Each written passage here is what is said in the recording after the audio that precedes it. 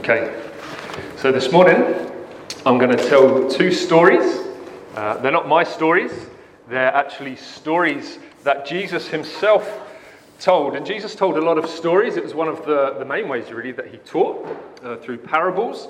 So he'd tell a story and then kind of expand a little bit and kind of teach through it. So we're going to look at a couple of the parables of Jesus. And the first one, Jesus told to a group who were with him, and these were a group of people who were very confident in themselves and in their own ability to perform, in their ability to keep the rules, or particularly in God's law. And they felt actually that in terms of their standing before them and God, they were very confident in themselves. And so Jesus told this story about two individuals who went to pray, and particularly about the way that they prayed and what it was that they prayed. And in this story, there were two men that went to the temple to pray. One of them was a Pharisee. A Pharisee was a part of the Jewish community, but really those who kind of were known for adhering to the law, obeying God's law, obeying and through obedience there and following, kind of sticking with all the ceremonial side of things and really adhering to that. And the other person who went up to pray was a tax collector. And a tax collector at that time, they were very unpopular in society. They were known for being swindlers and cheats, extorting money, trying to get as much money out of people as they could, often in unfair ways. And these two guys, they went up to the temple to pray, and the Pharisee, he's kind of stood by himself and he stands before God, and his prayer went something like this. It said, "I thank you, God, that I am not like the other men." Oh, thank you, God, I'm not like the others. He said, "I thank you that I'm not like those who extort people and cheat people for their own gain. That I'm not like those unjust people who don't treat people fairly." And then he says, "I fast twice a week, and I give away a share of everything that I have." And that's what this guy prayed before God. That was his prayer. "Thank you, God, I'm not like them, I'm like this." Actually, he looks over at one point and he looks to the tax collector and he says, "I thank you, I'm not like that tax collector over there." And then the tax collector, again, he's by himself, but he comes to pray, but he couldn't even lift his eyes to look to heaven. But his prayer was this. He said, "God, have mercy on me, a sinner." That's his prayer. Just very quickly, just with someone next to you, I want you to just quickly talk about some of the differences that we see in these two prayers. What are the differences between the prayer of the Pharisee and the prayer of the tax collector? And then we're going to get a bit of feedback and we'll see what you think. So just very quickly, with someone near to you, what stood out to you in that? Okay, any thoughts that anyone has that they'd like to share on either of these guys, the Pharisee or the tax collector? What stood out to you in terms of how they prayed? Anyone? The self-righteousness of the Pharisee. Yep. Humility of the tax collector. Brilliant. So we've got the self-righteousness of the Pharisee compared to the humility, kind of humble, not just humble posture, but humble prayer of the tax collector. Anyone with anything else? With the Pharisee, it's all about him. He keeps using the word I, Brilliant. I'm this, I'm not that. Yeah. Whereas the Pharisee, his first word was addressed to God. He's not to himself. Yeah, very good. So for the Pharisee, if you noticed, it's all I. It's all about himself. But with the tax collector, his first word is to God. It's directed Godward. Yeah. Anyone else? Yep. Fantastic. The Pharisee thought he was perfect, that he got it all right. Tax collector knew that was very much not the case for him. Lou. The first one, the Pharisee, Yeah. was comparing himself to other people, whereas the tax collector was comparing himself to others. Fantastic. Yeah, so the Pharisee, his prayer was all about comparing himself to other people. Wasn't the case for the tax collector. It was about him and God and where he stood before God, not where he stood before others. Fantastic. Anything else? Fine. The Pharisee didn't ask God for any help. Yep. Brilliant. The Pharisee didn't actually ask God for anything, whereas the tax collector was. See, for the Pharisee, it was all about himself. He's bragging. I don't know if you've heard this term going around, humble brag. This is not humble bragging. This is just him bragging about how well he'd done and all of his achievements. There's no thanksgiving in his prayer, except when it was focused on himself. Thank you, God, that this is what I am like. Thank you, God, that I am not like that. And what it seems like, again, as has come through, his confidence lies in himself, in what he has done and in what he continues to do. And to me, it seems he's not seeking anything for God. He's not praising God. He's seeking praise for himself, isn't he? God, recognize what I've done. Recognize what I do. I deserve some recognition from you in that. Whereas the tax collector, as has already been said, there's a real humility about him. It's not so much focused, it is about himself, but it's in terms of very much focused on God with a very realistic view of who he is and of where he stands. It's a very simple prayer. And he's seeking God's mercy because he knows he needs God's mercy. The Pharisee didn't actually think he needed anything from God. He thought everything that he needed was found in himself. But the tax collector knows he needs God's mercy. God's mercy essentially being that he would be treated not in the way that he deserves, that he knew that his life was deserving of. And Jesus, actually, when he tied this story up, he says to those who are with him, he says, he says that actually that the tax collector, he was the one who went home justified rather than the other one. Because everyone who lifts themselves up will be humbled, but everyone who humbles themselves, God will lift up. You see, for the Pharisee, it was all about what was going on outside, all about the external, how he was perceived to be, what kind of appearance he gave off. But the tax collector knew it was about what was going on inside of him. If we jump to the Old Testament, in 1 Samuel 16, we see where the prophet Samuel, he's called to go and anoint the new king. Jesse brings his sons out, and they see the first son, and Samuel's like, surely this is the guy. He looks the part. But God says, actually, that's not who I've chosen. He's not the one. Because God doesn't see us as man does. Man looks on the outward appearance, but where does God look? God looks at the heart. And so actually, what we're going to be thinking about today is how the gospel changes our hearts. And this story that we've just thought about really provides us with our starting point for this morning. As Mike said, this is the second in our new series that we've called Good News, and it's based on a Bible study, or a study called Gospel in Life, which is written by Timothy Keller and some others. And really the focus of this series is for us to think about how the gospel is lived out in all of life. So the gospel being the good news of what God has done through Christ's life, death, and resurrection. And last week we started out really by laying out the scope of the gospel. If you were here, you might remember that. If you've had a chance to catch up, you would have heard that as well. How actually we can sometimes reduce the gospel to being solely about our personal relationship with God. And while that's very much a part of the gospel, the scope is much wider in that actually what Christ has done is to unite all things, everything that has been corrupted by sin, all of creation, to be united through him. And that's where we were last week. And we're now spending 2 weeks on how the gospel changes your heart. And for this week, our title for this morning is 3 Ways to Live. Okay, we're going to be thinking about 3 ways to live. People can tend to think there are 2 ways to relate to God. If we're going to kind of break things down, we can follow him and to do his will. It's what we would understand as being a Christian, to follow him and to do his will, or to reject him and do your own thing.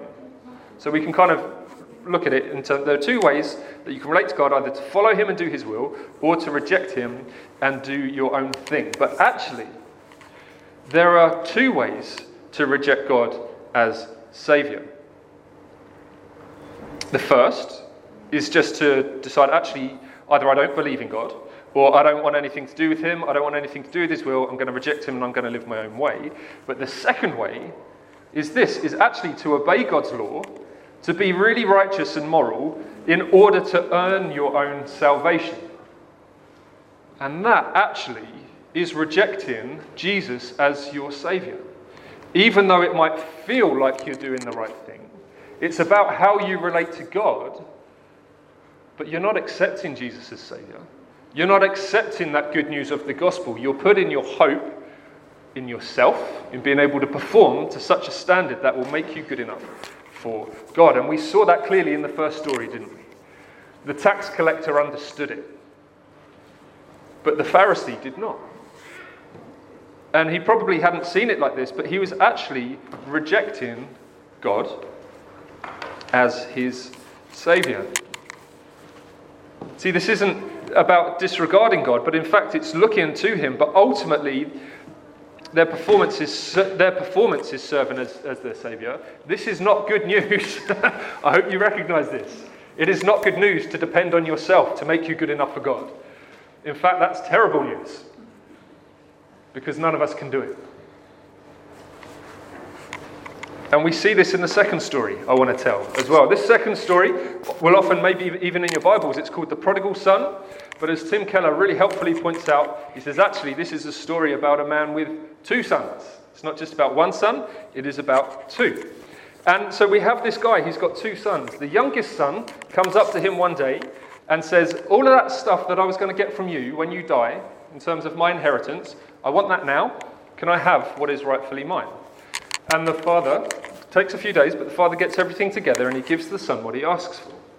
And this son, he goes off and he lives life however he wants to live it. And actually what we see when we read about this story in the scriptures is that he just really was only focused on what brought himself pleasure, things for him to enjoy, not thinking about other people, definitely not thinking about God, definitely not thinking about his father. And he wastes everything that has been given to him. He squanders it all, just on futile living. And it gets to a point where the money runs out. He's spent everything that he's been given, it's all gone. And it's at a time where actually there's not much food around. It's a time of famine. And he's so desperate, he gets a job working on a pig farm, feeding the pigs. And he's so hungry, he's even considering eating the food that is being given to the pigs. He is at absolute rock bottom, from where he was to where he now is. And there's a moment where he comes to his senses, and he realizes this is not the life that I want to live. And he thinks to himself, actually, maybe. He's like, actually, that even those who serve in my father's house don't live like this. They have everything that they need. So if I go home and I come to my father and I say, I recognize that I've sinned against you and I've sinned against heaven, I know that I don't deserve to be your son anymore, but at least let me come and work for you, like one of your servants, and be in your household as one of your servants. And so he gets this plan together and he starts to venture home. You can only imagine what that journey must have been like for him, as he's thinking about how is this conversation going to go with my father? Is he actually going to accept me back in whatever capacity, or will he tell me to go away, to recognize really the disrespect that I've shown him and the way that I've treated him? But even as he's far off, the father sees him, which tells me that the father was looking for him. And as the father sees him, even while he's a long way off, the father doesn't wait for the son to come home. He runs out to meet his son.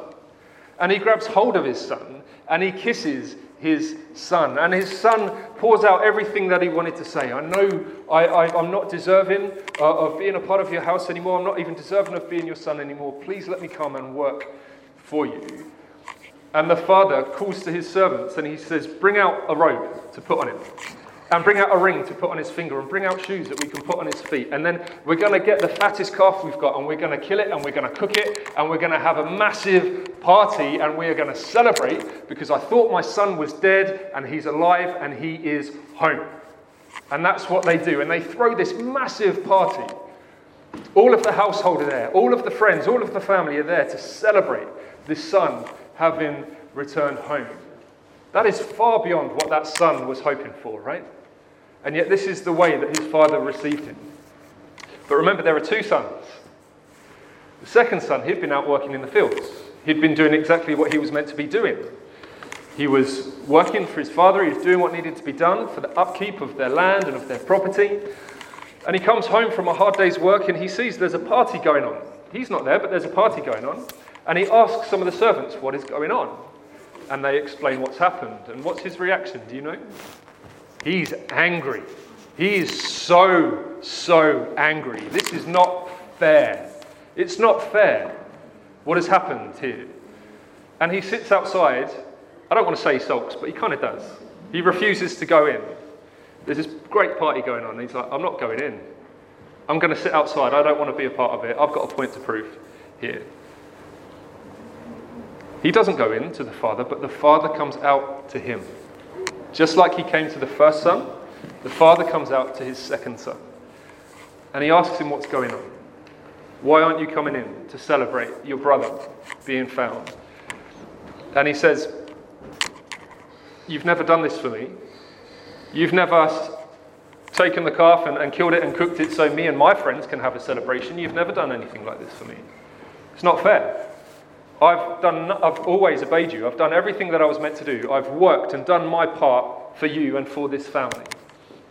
And you've never given me anything for it. The Father turns to the Son and he says, actually, you're my son. Everything that I have, all of it is yours anyway.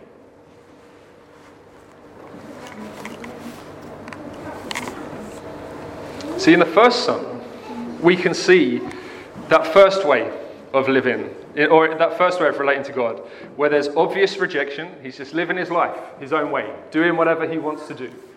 And maybe that's how we understand in terms of how can we relate to God. We either follow Jesus as Saviour or we don't. We either follow God's law or we don't.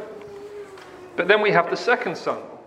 The second son wants what he feels he deserves, what he feels that he has earned, what he feels is rightly his, what his performance has produced and what his performance demands.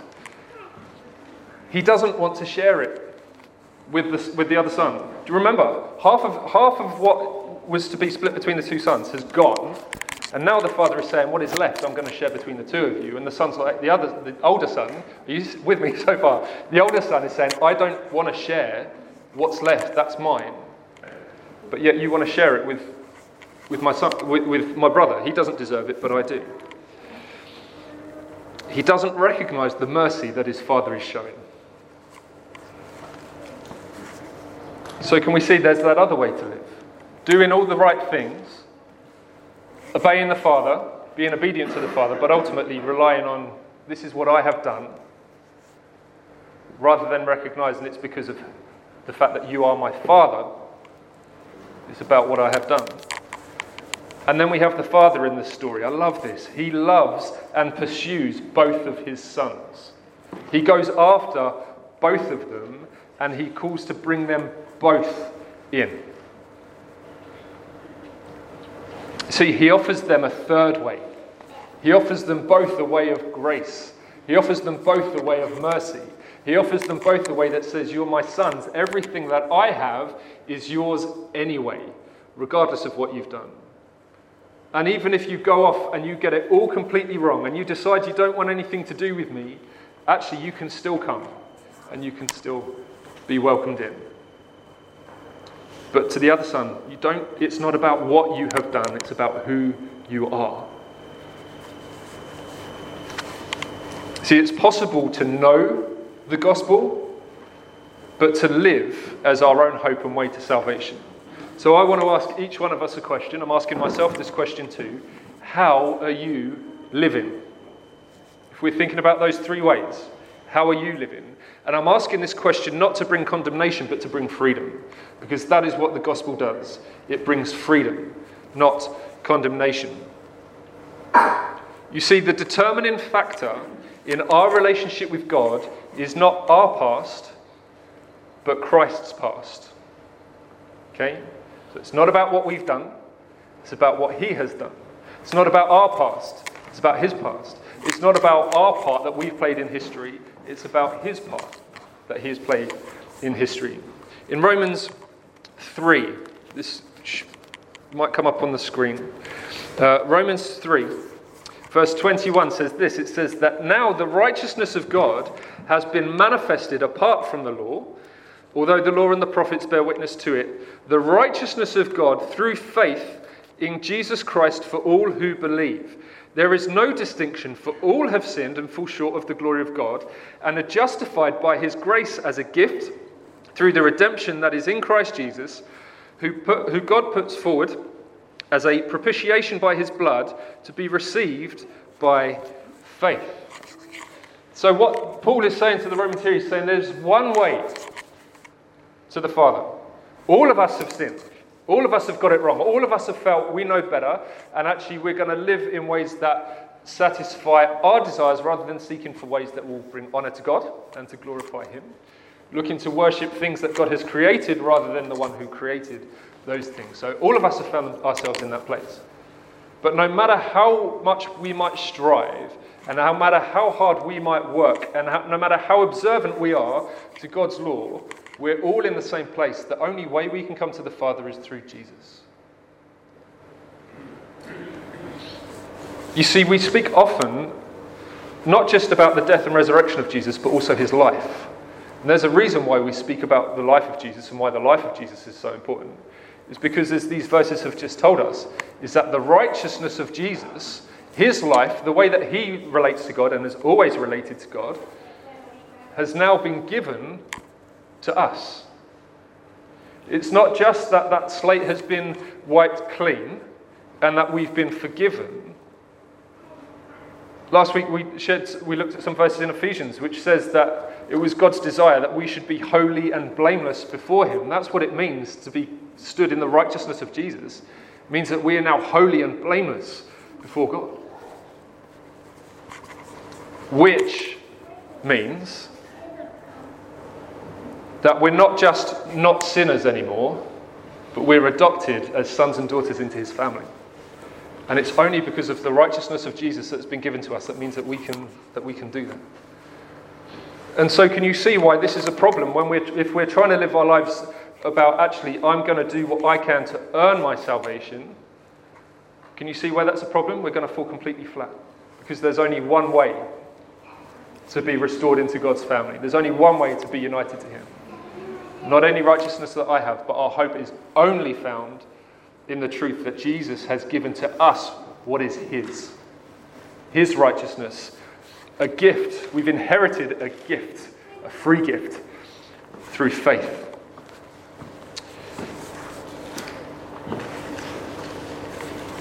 See, what the gospel means is that rather than being motivated by fear or insecurity, which can happen if we think it's dependent on how well I perform, we're fearful all the time. Am I doing it well enough? We're insecure. If I get it wrong, the consequences for this are going to be massive. It's that kind of thinking. And so we live our lives from a place of fear and from a place of insecurity because we're worried that we're not going to measure up. And we're worried that on that day that we stand before God, we don't know for sure what the outcome is going to be. Is he going to accept it? Is he going to reject it? So rather than being motivated by fear or insecurity, our motivation is actually based on grateful joy. We live our lives from that place. Doesn't that sound so much better to you? Actually, the way we live our lives is motivated by grateful joy to God for what he has done for us through Jesus. See, rather than obeying to get things from God, which is the case if we think we're obeying it in order to get something from him. That looks amazing. Good job. Look at that. This is the father in the prodigal son with his big arms to welcome his son home. I'll keep that up here, I guess. So rather than obeying to get things from God, we obey God to get God in as much as we obey him to delight in him and to resemble him. Can we see why this is such a big, I don't want to say a big deal, why this is so important and absolutely fundamental? I saw a tweet the other day. I see many tweets most days, but I saw a tweet the other day that really grabbed my attention. I don't know the person who wrote it, but it was a lady called Lucy Crabtree. And she said that Jesus is kinder to you than you are to yourself. Rest in the goodness of Jesus.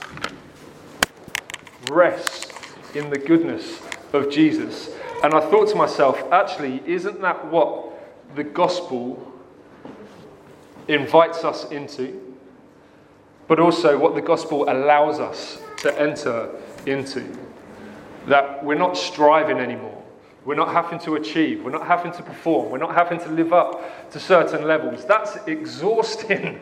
To live your life like that is absolutely exhausting. But God doesn't call us to exhaustion. He calls us to rest.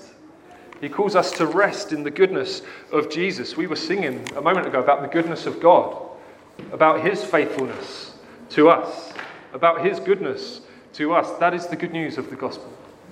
We don't sing that song because of what we've done. We sing that song because of what Jesus has done for us and has given and offered to us. Last week, Pete, if you remember, during our time of worship, I'm pretty sure it was this, he led us to these verses in Matthew 11, where Jesus is speaking to a group who are around him, and he said, "Come to me, all who labour and are heavy laden, and I will give you rest. Take my yoke upon you and learn from me, for I am gentle and lowly in heart, and you will find rest for your souls, for my yoke is easy and my burden is light." That's what Jesus promises. He doesn't say, bring me your best efforts, and then I'm going to grade them and mark them, and we'll see how you get on. He says, actually, if you're feeling weary and you're feeling burdened by life, if you're feeling weary by the things that you're experiencing, if you're feeling weary by your own failures and just things that are going on in your heart, if you feel like that, come to me, and I'm not going to give you a list of more things to do. I'm going to take those from you, and I'm going to give you rest. So actually, to be a follower of Jesus, to live as Jesus is your Saviour, is to live from a place of rest. This is good news. This is the good news of the gospel. Another tweet that I saw the other day, I'm going to share with you. Do you ever find, once you're either thinking about something, then you see it everywhere. It's all over the place. There's a name for it, but there we go. Do it all the time. Like if you're looking for, oh no, I'm not going to do that. I'm getting distracted. But this tweet by a guy called Douglas Birch, he says, make sure if you've deconstructed a legalistic conception of God, so essentially thinking about how we relate to God through law, making sure we have to get everything right, ticking all the boxes, doing it right.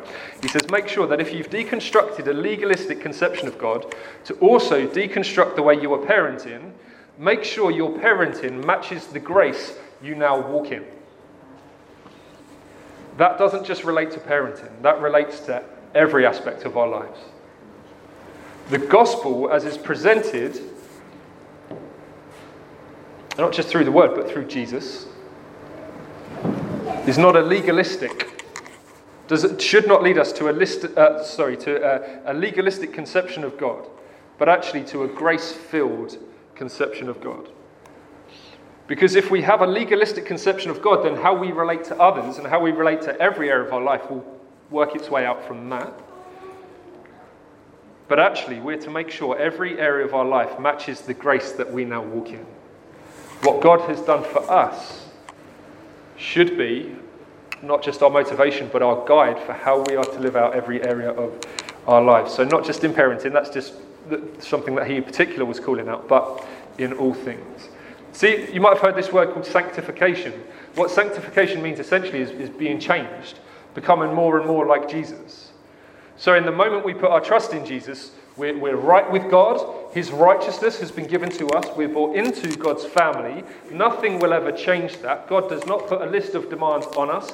We are free to live as sons and daughters. Like the father in the story said, everything that I have is yours. That's where we now stand. But as all of us will recognize, there's still a process of becoming more and more like Jesus, because we still get things wrong, sometimes horribly wrong, in terms of how we love God and how we love others. But really, when we're talking about sanctification, becoming more like Jesus, it is a reorientation to the gospel in all things. So how we relate to others, how we relate to God, about generosity, about all things, all of it needs to be reoriented to the gospel and worked out from there. Do you remember many years ago, there were these bands, not as in musical bands, but wristbands, that said WWJD, t-shirts, WWJD, all sorts of merchandise. It stood for what would Jesus do? It was really to get you thinking, actually, in the situations I find myself, what would Jesus do in these situations? But I think it's more than that. Because, yes, Jesus is a teacher and he is our example. But actually, you can still believe that and still try and do everything on your own. I think it's more than just what would Jesus do, but what has Jesus done? perhaps is of even greater importance. What has he done for us? What does the gospel mean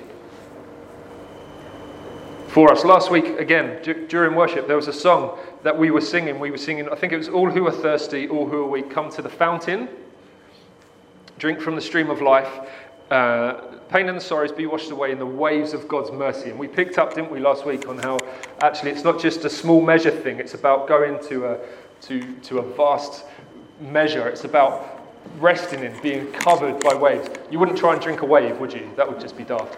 You go in it, and the wave just does what it wants to do, essentially, doesn't it? You just have to kind of go in it. But we were thinking, actually, weren't we, about just resting and sitting and resting in God, in his grace, in his mercy, just soaking in that. And as I was thinking about that this week, I think really that's what we're called to do when we're thinking about what does it mean to kind of be reoriented to the gospel in all things. It means to sit in the gospel. It means to allow the gospel to shape us and to change us. It's the same sort of something that came to mind was like when you marinate food, you leave it to sit, to take on the flavours of what you've put it in. Not only in terms of to take on what it's in, but changes the texture of it. It softens it. It makes it more tender.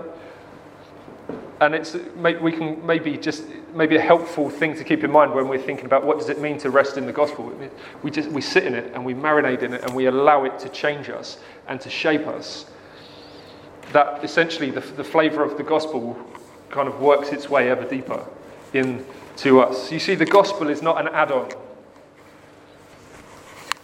It's not an add-on. And I think if we're living our lives in a sense where we think it's all on us, it's almost like we've tried to add something on to our lives. But it's not. The gospel, we stay in it. We rest in it. We wrestle with it. It's not passive.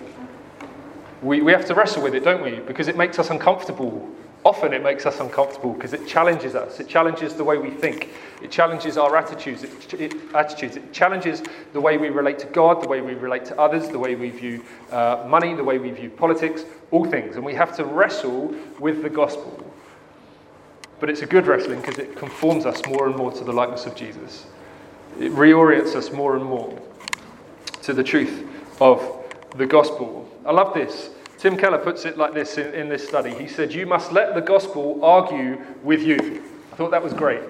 You must let the gospel argue with you, to persuade you, to bring you around. There are things that you will not want to give up, that you will struggle with. There are things that you will not want to be challenged in your life. But allow the gospel to argue with you. Work it out. Work it out. Work out your salvation. Work it out. Allow the gospel. Come back to it. Don't let it stay as an add-on. Stay in it. Rest in it. Wrestle with it. Argue with it. Let the gospel teach you over time. Let it train you. Let it discipline you. Let it coach you. Keep coming back. Well, not keep coming back to it. Don't move away. Don't move away from it. Stay in it. Stay in this good news of what Jesus has done for us. Let the gospel sink deeply into your heart until it changes your motivation and your views and your attitudes.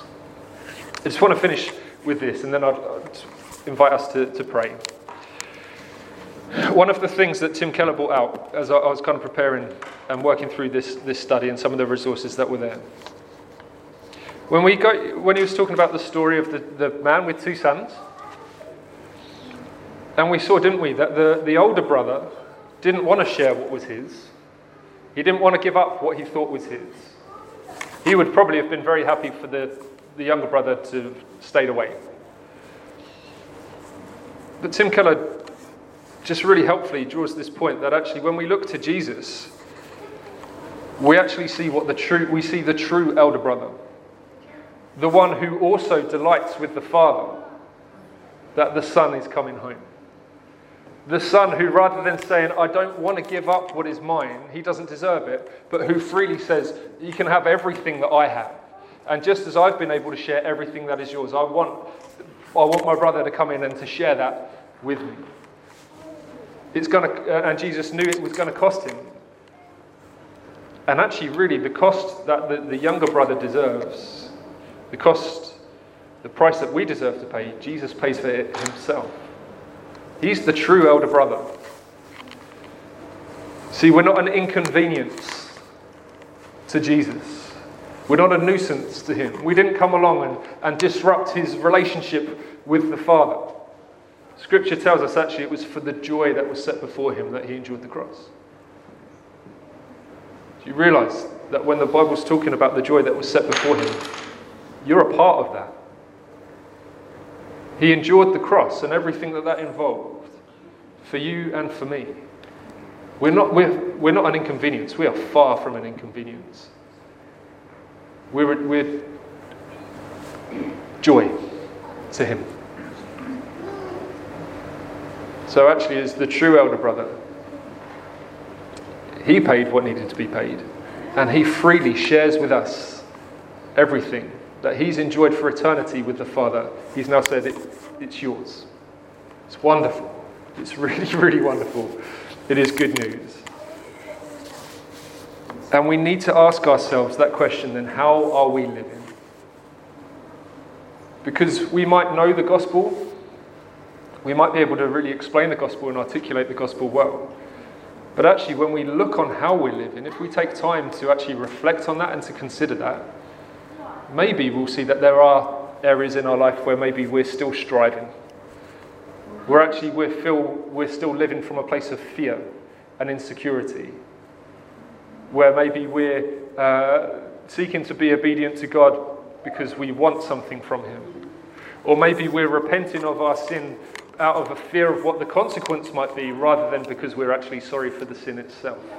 These are very different things, and they can actually be very subtle and can creep in. And so it's good for us to do a bit of a check. Really, I love the word that Matt brought about doing that check on the vehicle when it comes up saying that there's no outstanding debt. Actually, it's right that we check in on ourselves. The reality is there is no outstanding debt. If you're in Jesus, there is no outstanding debt. So whenever you check yourself, that's dealt with, that's done. Jesus has done it for us. But still, we need to just make sure that there's not other ways that are creeping in. Because it can come in, and it can come in subtly. But as I said earlier, I'm not asking these questions to bring condemnation, but to bring freedom. Because actually we can bring this to God, and we can say, actually, God, I've got things wrong. Things have kind of slipped out of alignment. They need to be brought back. But also to recognize, I need your help. God, I need your help. Will you just, through your Holy Spirit, would you just help me to live in the goodness, to live in the goodness of Jesus, rather than from being motivated by anything else. So I hope each one of us leaves here this morning feeling encouraged. I really do. For some of us, that might mean in these moments to come, just now as we bring things to a close, just means doing a bit of business with God, if I can put it like that, and just bringing things before God.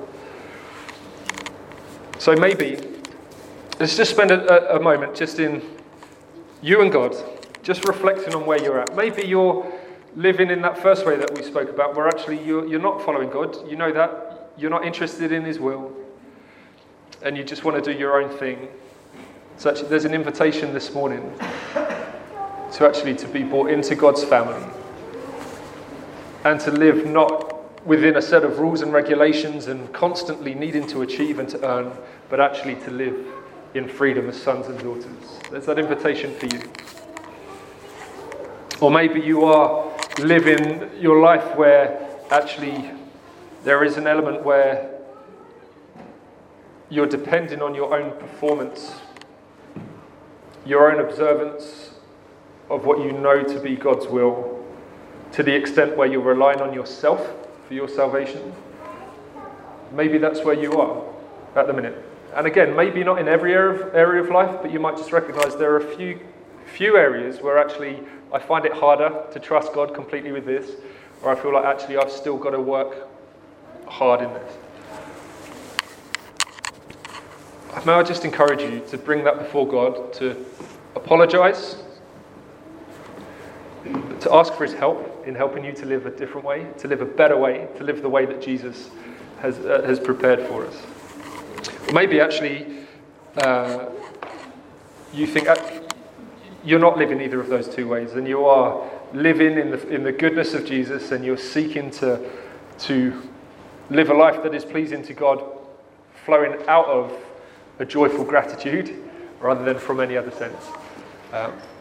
Actually, just thank God for what he's done.